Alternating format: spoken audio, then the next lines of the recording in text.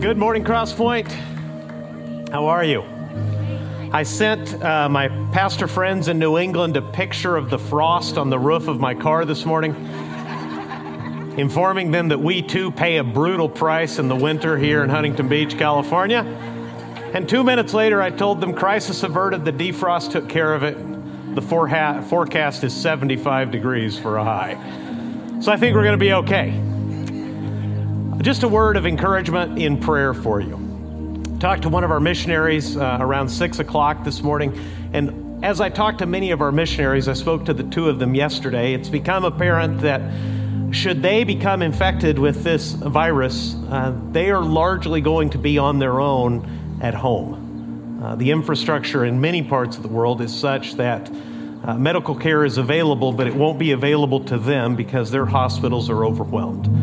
Just yesterday, 2 healthcare workers from our church sent me 2 very kind emails I was not expecting, telling me what they're seeing as frontline healthcare workers.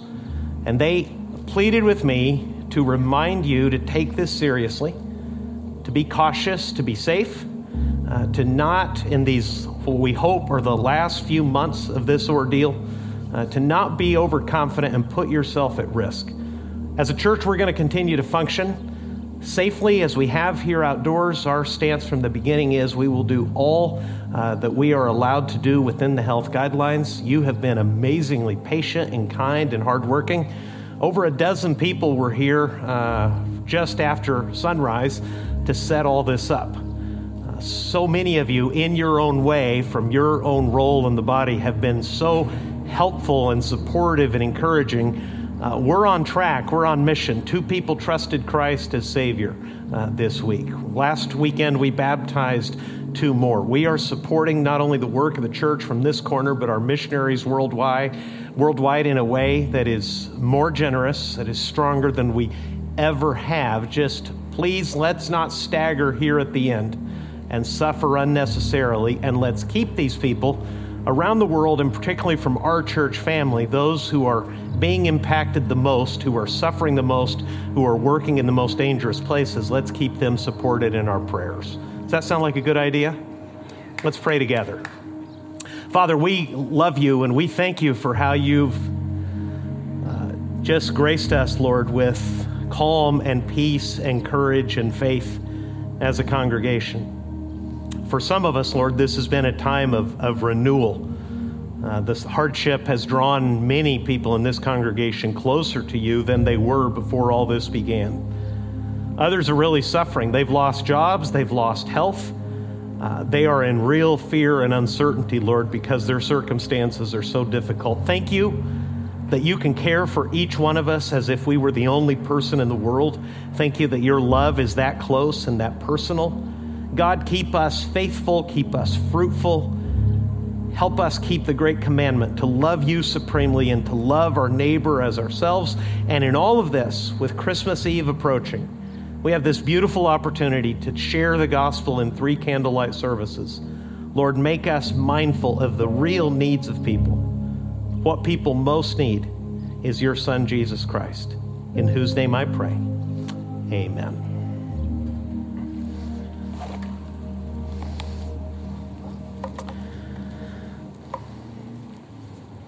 If you'll open your Bibles, please, to a neglected part of Scripture, I'd like you to open your Bibles in Matthew chapter 1.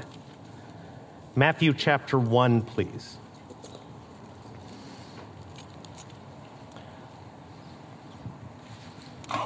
Oops.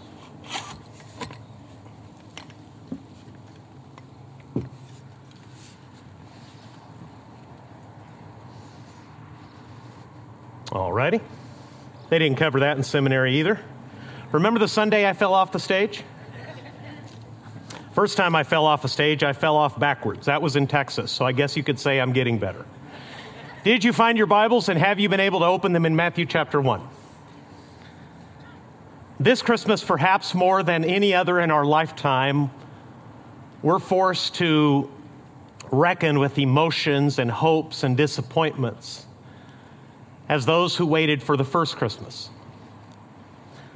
From the birth of Jesus forward, every other remembrance of Christmas has been a celebration, a grateful, hopeful, confident celebration that he was actually born among us.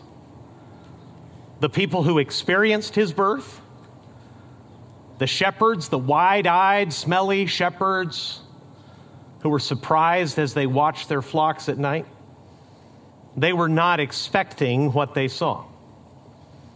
The wise men who came much later, who were summoned by a miracle to meet not the baby, but the baby, the little boy Jesus, perhaps some 2 years later, they were not expecting it. But Israel groaned and languished for centuries under the oppression of the Roman government. They could hear Sabbath by Sabbath in their synagogues the book of Isaiah being read, promising that a Messiah would come, that God would not forget them forever, that someone would come and restore sight to the blind and set captives free. And after so many centuries of waiting, it must have simply seemed like so much hopeful fiction. 2,000 years after the birth of Jesus, we've been blessed by making Christmas something that is not really anything like those who waited for the actual birth of Jesus. We've romanticized it. We've put candy around it. We've put a veneer of niceness and, frankly, sometimes a veneer that is a little bit absurd and comical. Have you ever sang the Christmas carol regarding a little drummer boy? We've been talking a great deal about the actual humanity of Jesus. Those of you moms who gave birth to little babies, was that a refreshing and invigorating experience for you? Or are you tired? You were exhausted, and so was the baby. There is no way in the world, then or now, that a mother who has just given birth and a baby that is just finding his way in the world needs a drum solo. That just doesn't seem like a proper Christmas gift.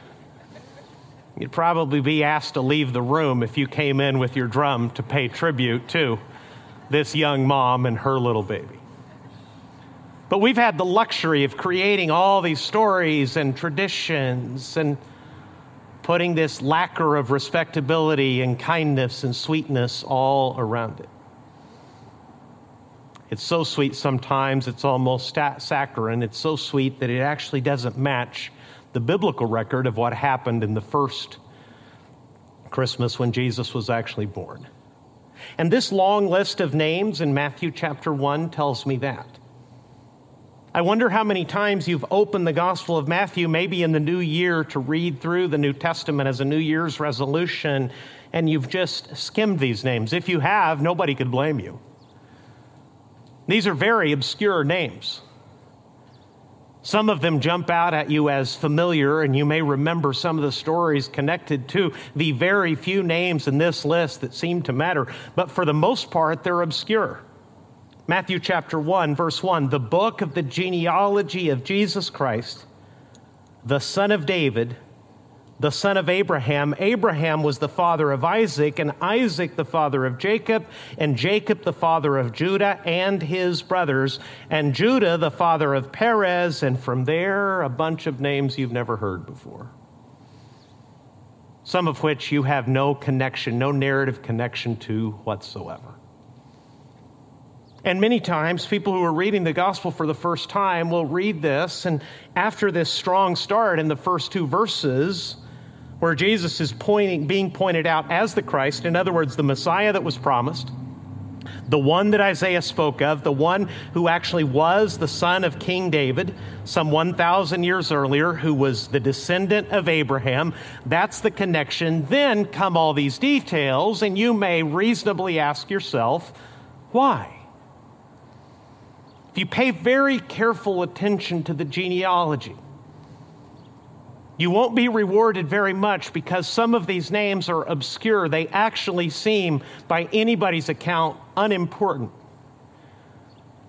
But if you're aware of the way genealogies were kept in the ancient world, there will be a few names that jump out at you.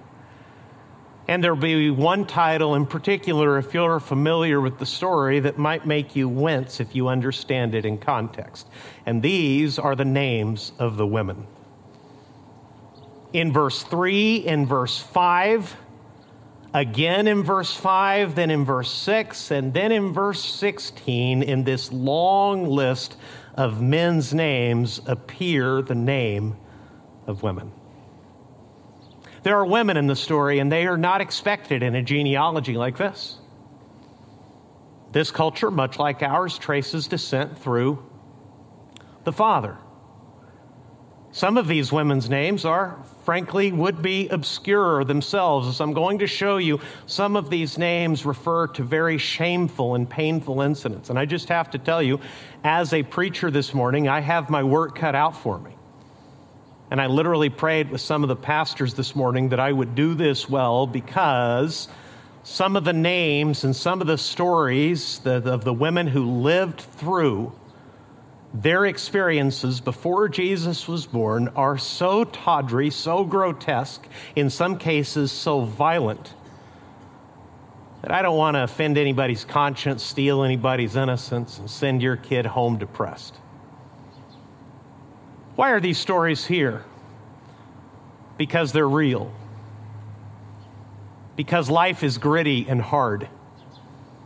Because too many people have found, even up to our present day, with practically every material need provided for the vast majority of Americans, too many of us have found that the world is filled with powerful and abusive people. Opportunistic people who will take advantage. The world is filled also with people who through necessity become desperate people and do whatever they need to do to survive. Some of you have lived that every day in your career. Frontline workers serving people at their worst. The world has always been like that.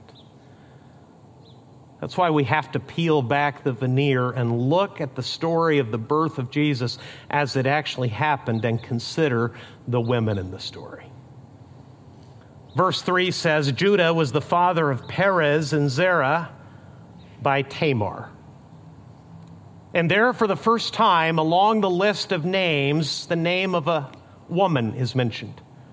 Her name is Tamar. I won't take the time, but you should go back and read later Genesis chapter 38. It seems an interruption in the narrative of Genesis. Without getting into the details, which are among the most disturbing in Scripture, Judah was one of the founding sons from the line of Abraham who would give Jesus later the title in Revelation chapter 5, verse 5, that Jesus is the Lion of the tribe of Judah. It's a majestic and a royal name. It ends up in the last book of the Bible as Jesus consummates history, tracing his lineage all the way back to this man. And if Genesis 38 were not in the Bible, you would think that Judah had always been a good man, but he wasn't. Genesis 38 casually relates that Judah befriended a wicked man from among the Canaanites. Idolatrous people who use sexuality in the worship of their gods as part of their fertility rites. Judah befriended him. Took from among those women his wife, had sons by them, and 2 of them were so wicked that God killed them. And without getting into the marriage customs and laws, which are hard to understand and difficult to our ears anyway, in deference to the kids who may be listening, Judah went down on a trip, having set aside his daughter-in-law and exposing her to shame and leaving her unprotected as the law and custom required him to care for her once his wicked son had died. Judah casually found a temple prostitute, or what he believed was a temple prostitute, sitting by the side of the road. This tells you that Judah had abandoned the faith handed down to Israel and was so callous about the way he used his sexuality that he was willing to sleep with a woman he had just seen on the side of the road, believing she was one of these women dedicated to the shrine, to the cult of one of these false gods, and was a religious prostitute, if you will. He went into her, left behind some personal belongings as a guarantee of payment, and later was told, Judah, your daughter-in-law is pregnant by prostitution. He said, that's shameful. Bring her out and let's burn her alive. And his daughter-in-law sent him back his own belongings, saying, I'm pregnant by the man who owns these things. And Judah said, she's more righteous than I am. If you were to portray that story in Hollywood, it would be very hard to do it without an R rating. That woman's name, Tamar, appears in the very beginning of the genealogy of Jesus. Tamar was a Canaanite woman who acted wickedly with Judah simply to survive. As you keep reading in verse 5, you discover a much more familiar name, the name of Rahab. Who was Rahab? Rahab was a prostitute in pagan Jericho who, to her credit and to her everlasting record in Scripture, believed God and helped Israel. As you keep reading in verse 5, you read the very familiar name of Ruth. Who was Ruth? Ruth was a Moabite woman. And again, without getting too much into the tawdry details, the nation of Moab existed itself because of incest. And the law of Moses specifically said that anyone from Moab could not come into the temple of the Lord for 10 generations. The Moabites were wicked beyond description, and their women appear to have somewhat of a reputation, a famous reputation, that these were the girls you wanted to date if you weren't walking with God as an Israelite. They were a continual stumbling block to Israel. And if you've read the story of Ruth, which is so often told to us as a romantic fiction of sorts, what you're going to discover is an Israelite family far from Israel, coming back to Israel in disgrace, with Ruth's famous mother-in-law, Naomi, saying, don't call me Naomi anymore, call me bitter because God has dealt harshly with me. And Ruth the Moabitess, absolutely with no good example whatsoever, with no reason to trust the God of Israel from the example she is being given by actual Israelites, including her now dead husband, said, don't ask me to leave you. I'll go wherever you go. Your people will be my people. My God will be your God. And Ruth, with absolutely no one in the world to defend her, enters Israel, begins working the field, and puts herself as a young woman, and apparently a beautiful woman, puts herself at such risk that Boaz says, keep an eye on her so the young men don't abuse her. In desperation, Ruth and Naomi learn that there exists a kinsman redeemer. In other words, there is a man in Israel who may marry her and turn this entire situation around and bring her into family. And what is actually not a very romantic scene at all, but a scene filled with vulnerability. For Ruth, she goes and lays down at his feet while he sleeps. She surprises him in his sleep. The truth of the gritty story is she is offering herself to him for protection in marriage. And the only thing that keeps Boaz from taking advantage the way his ancestor Judah once did is Boaz's own righteousness. He protects her reputation, later marries her, and that's how Ruth came to be in the genealogy of the Lord. Ruth the Moabitess showed more faith than any of the Israelite women around her. She was a Moabite woman who believed God and risked abuse as a foreigner in Israel.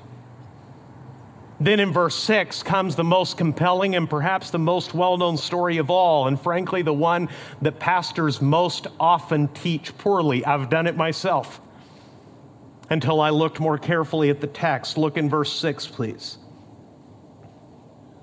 We'll read from verse 5 just for the flow of it. Salmon, the father of Boaz, by Rahab, and Boaz, the father of Obed, by Ruth, and Obed, the father of Jesse. There's two foreign women mentioned in quick succession in verse 5. Verse 6, we're fully back to Israel. Jesse, the father of David the king, and David was the father of Solomon. And here comes another name of another woman. David was the father of Solomon by the wife of Uriah. You say, you made a mistake. There's no name there. You're right. It feels like 10 years ago because of this pandemic, but do you remember the Me Too movement? When some women came forward and absolutely destroyed the careers and reputations, and in some case exposed powerful men as predatory criminals and sent them to prison. One of the things that came from that moment continues into this moment. Anytime someone is poorly treated by the authorities, the activists who bring that exposure say this, say their name. The woman who was abused has a name, say it. The man who was murdered has a name, say it. Why that slogan? Say his name, say her name. Because what the activist wants you to do is to remember when someone is taken advantage of violently, when someone is taken advantage of physically, they are not statistics. They are not mere stories. They're not merely going into a crime report. They're people who don't get to go home or go home shattered, never again to be the person they were before they encountered that kind of evil. Why then does it say that David had a son, famous King Solomon, by the wife of Uriah? Why isn't her name mentioned? If you know the Bible, you know her name. What is it? Bathsheba. Why is she described after all these other women? It can't be politeness. It can't be a misplaced sort of prudish behavior. The worst things in the Bible have already been named in the story of women like Tamar. Why does it say the wife of Uriah? Because what Matthew is doing is highlighting the sin of David. You see, the story in 2 Samuel tells you that in a time when kings went to war, David stayed behind. Already the author is telling you David is lazy, he's indolent, he's coasting, he's resting on his laurels when he should be out fighting to maintain and protect his borders. He's home. His army's at war. He's lounging. And at the highest point of the city, you can still visit in Israel these high points where David would have lived and walked. David went out and from his privileged position as king looked down at a woman who every indication in the text says is not being exhibitionistic. She's performing feminine hygiene. A very vulnerable moment for her, but a lustful moment for David.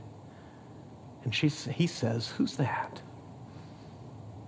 They come back to him with the report that should have killed the king's lust in a moment. They said, "That's Bathsheba.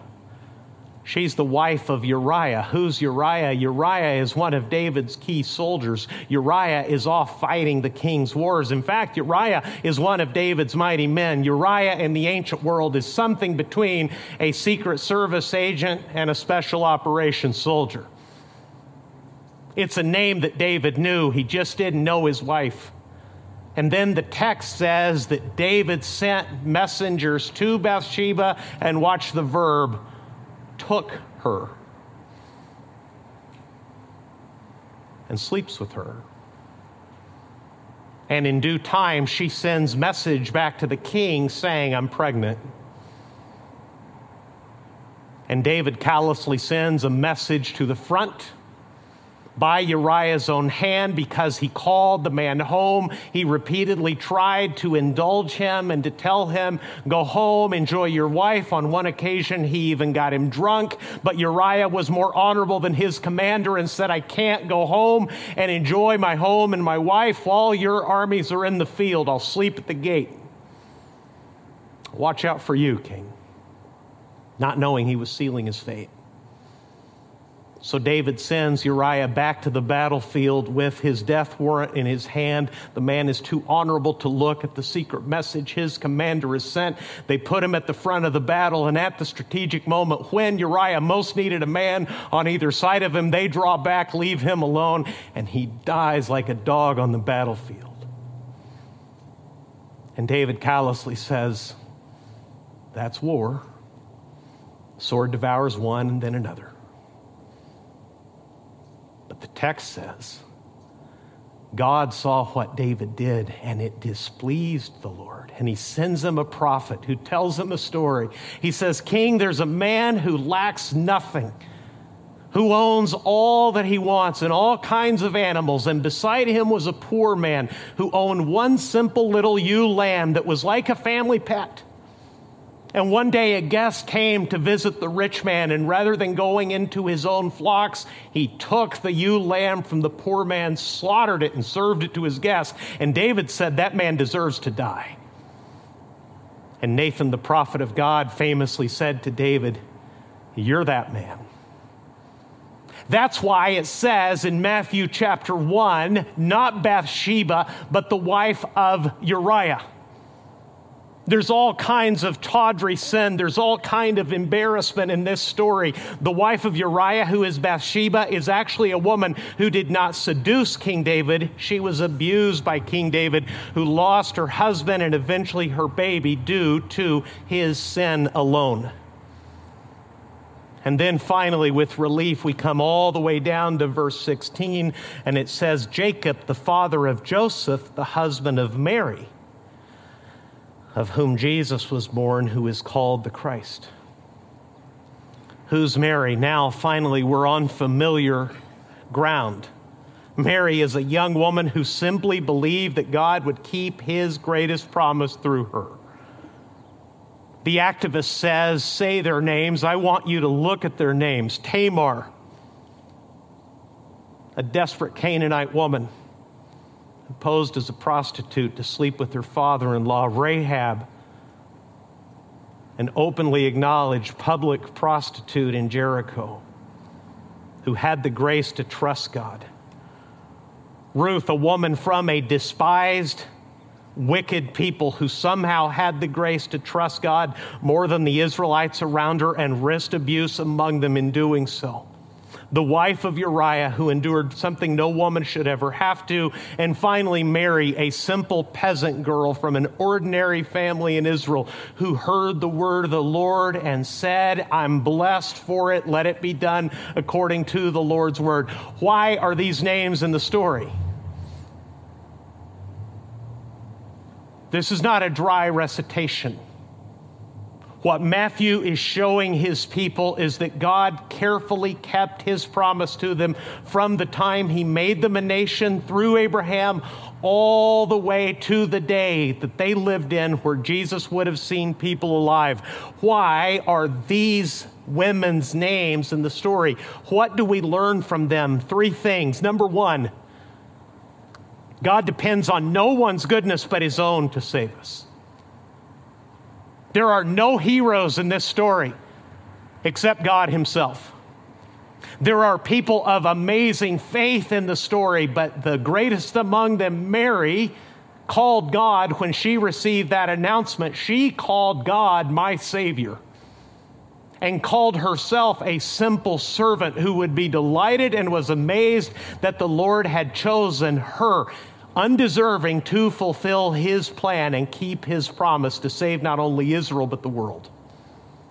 The names of these women and these tawdry, difficult, R-rated stories, the depth of the depravity and the wickedness contained in names like Tamar and Rahab and Bathsheba are there so that you will know that the goodness that God depends on to save you is not your own. It is only the goodness of God that can and will save you, and that is very good news. Because if it ever came down to you depending on your goodness, I have bad news for you. You're lost. If you had to stand in the presence of a righteous God clothed in your own righteousness, how long would you last? Not a moment. That's why the Psalm says, "Oh Lord, if you were to mark iniquity, who could stand?" God, if you kept score closely and marked every one of our sins against us, who could stand in front of you? The question is rhetorical because the answer is obvious. No one. You ever doubted your salvation? Ever doubted your forgiveness? I have.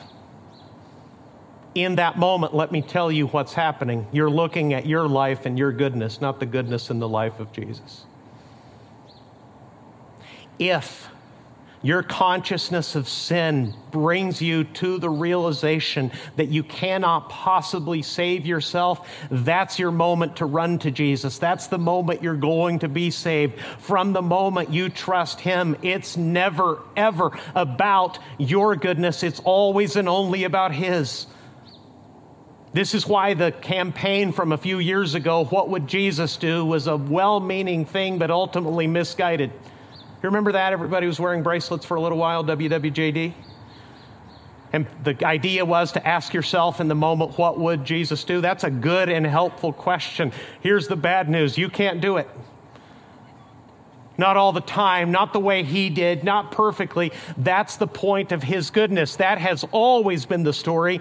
Isaiah announced it 700 years before the birth of Jesus. This should be in your notes with me. Please read this with me. Isaiah chapter 9, verses 6 and 7. Here's the birth announcement of Jesus 700 years before He arrived. Read it with me. For to us a child is born. To us a son is given, and the government shall be upon His shoulder. His name shall be called Wonderful Counselor, Mighty God, Everlasting Father, Prince of Peace. Of the increase of His government and of peace there will be no end. On the throne of David and over His kingdom, to establish it and to uphold it with justice and with righteousness from this time forth and forevermore. The zeal of the Lord of hosts will do this. Lord of hosts means the Lord of armies. A host in the ancient world is an army. That translation kind of weakens the idea of what the Bible is actually saying. The God who commands heavenly armies, it's His zeal, it's His passion, it's His determination that is going to give the world a Savior. He doesn't depend on us to save us for a moment. That's the goodness of the story. That in all of these things, God depended on His own character to save us. Number two, that means that God's grace can cover anyone. The desperate, the wicked, and the victims. This sermon's been hard for me to prepare and hard to think about because for the last several years, both as a pastor and in other volunteer positions, I've had to acquaint myself in a way that most people don't even know exists, and good for them. I hope they don't have to discover it. How awful the world really is. How many people stand in the place of Ruth exposed to abuse? How many people actually endure what Bathsheba did, taken advantage of by powerful people, either by money and prestige or simply because those young women are very, very young indeed? The statistics tell me that an alarming number of you will come to this service and will watch us online, and your story has been marked by abuse. You were betrayed and hurt by someone from whom you could only expect protection. Those stories are in the scriptures because those are the people that Jesus was dying for. To people who thought they were worthless, who thought they deserved to be treated that way, who were told they deserved to be treated that way, who were told they brought that wickedness upon themselves. For the victims, Jesus died. For those who are wicked as well. The grace of the gospel says that forgiveness will even extend both to perpetrator and victim alike if only anyone and everyone will turn and trust Jesus. It's grace better than any pastor can tell you about. It is something literally that you do not deserve, that if you could fathom how very much God loves you, you would never get over it. And that is actually what heaven is going to be.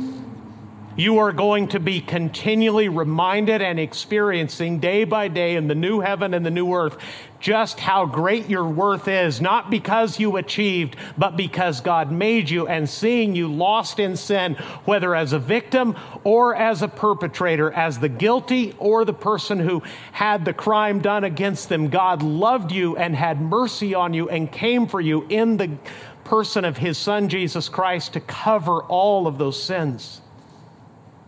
The story of Judah is redeemed, and Jesus is given his name as a strong title at the end of Revelation, because Jesus can even forgive such wicked sinners. And for those who have been crushed under abuse, Jesus stands especially close and in tenderness to them because his own lineage had such wicked men in it. Whatever's happened to you and whatever you've done, the grace and the mercy of Jesus is bigger. And finally, the names of the women in the story tells me that God uses ordinary people who trust him to do his work in the world. He saved Israel by Rahab, later by Ruth, and later using his simple, humble servant Mary, Jesus came into the world to save it. You can be part of that story too. The astonishing thing about this church, as ordinary as it is, and we've been reminded of our ordinariness in this pandemic, all the hype has been stripped out of the American church. Churches that were built on an attractional show had to shut down overnight the way the rest of us did, and the show disappeared. And we were left with the grim reality of a world that is dangerous, where death is not far off, but here's the good news: the gospel is real. The grace of God will extend to you. If you're feeling the weight of your guilt and your sin because you've stood on the wrong side of the story and you've been the guilty party, Jesus came for you. If you're one of those helpless ones like Bathsheba who were taken and had something taken from you, the grace of the gospel extends to you because Jesus came to save anyone who would trust him. And all of these women, and Rahab and Mary in particular, stand along with Ruth as ordinary women from wildly different places and in different times who simply had the grace to take God at his word and now stand in his word as heroes, not as saviors, but as instruments, as ordinary people that God used to do his work in the world, and God can do the same through you. God routinely uses ordinary people like you and me to do his saving work in the world. Make no mistake, he does the saving, but he uses ordinary people like you and me through prayer, through witness, through giving, through loving service, something that you think made no difference whatsoever. That you think you've wasted your time, you've cast down your offering, your goodness, your counsel, your gospel witness, you've put that out into the world and received nothing in return. Listen, in God's hands, there is literally no telling how that may resound in eternity. I promise you that Tamar and Rahab and Ruth and Bathsheba and Mary never in their wildest dreams imagined that somehow their names would be recorded and their stories would be redeemed, because through the goodness and the wickedness of people, a perfectly just and merciful God was always at work to do what his zeal promised, and what his zeal alone could do: bring the Savior in the world to trust, to save anybody who would simply trust Jesus. So if you're just about worn out and wondering what's the point and wondering who you are, and if your identity, your name, your story matters anymore, let me tell you, the good news of this story, the beauty of this story, is that it tells us that the women in the story tell us that God is so good that anyone can be part of this story. And if you don't know Jesus, that's where your story begins.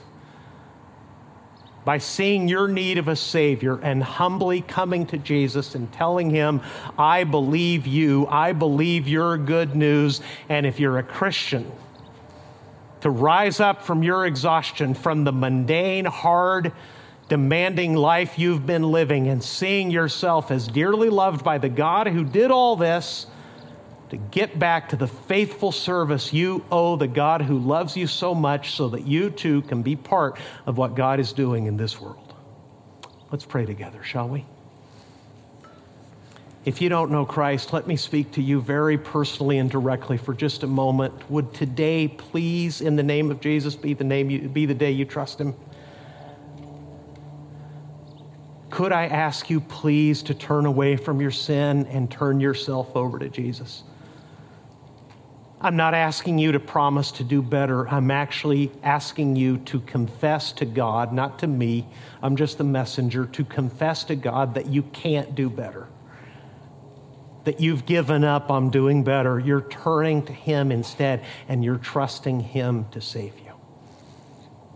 If you do that and you're here in person, please pray with me. If you're online, please pray along with me and ask Jesus simply to save you from your sin. Tell him you're turning away from your sin, you're giving up on saving yourself, and you're going to ask him to save you instead. And if you do that, please send us a text message. If you're watching online, send me an email if you wish from the church website. If you're here in person, fill out a card and let us know that you've taken this step of trust in Jesus. And Christian, have you been feeling far from the grace of God? Look at the people God saved. Look at the people God used. Victims and perpetrators. Great, terrible sinners. And sad, pitiable victims, all alike, forgiven by his grace, if only they would trust him. Used greatly by God, as David was in spite of his sin. As Mary was in spite of her ordinary upbringing, giving no credit to herself, calling God her Savior. As Ruth was, a woman whose nation was condemned in Scripture and forbidden to come into the place of God, actually in the birth line of the King, simply because she trusted him. Christian, don't give up on serving the Lord in your day and your time. Your normalcy, your ordinariness, your weakness, that's the point. That's how God gets the glory.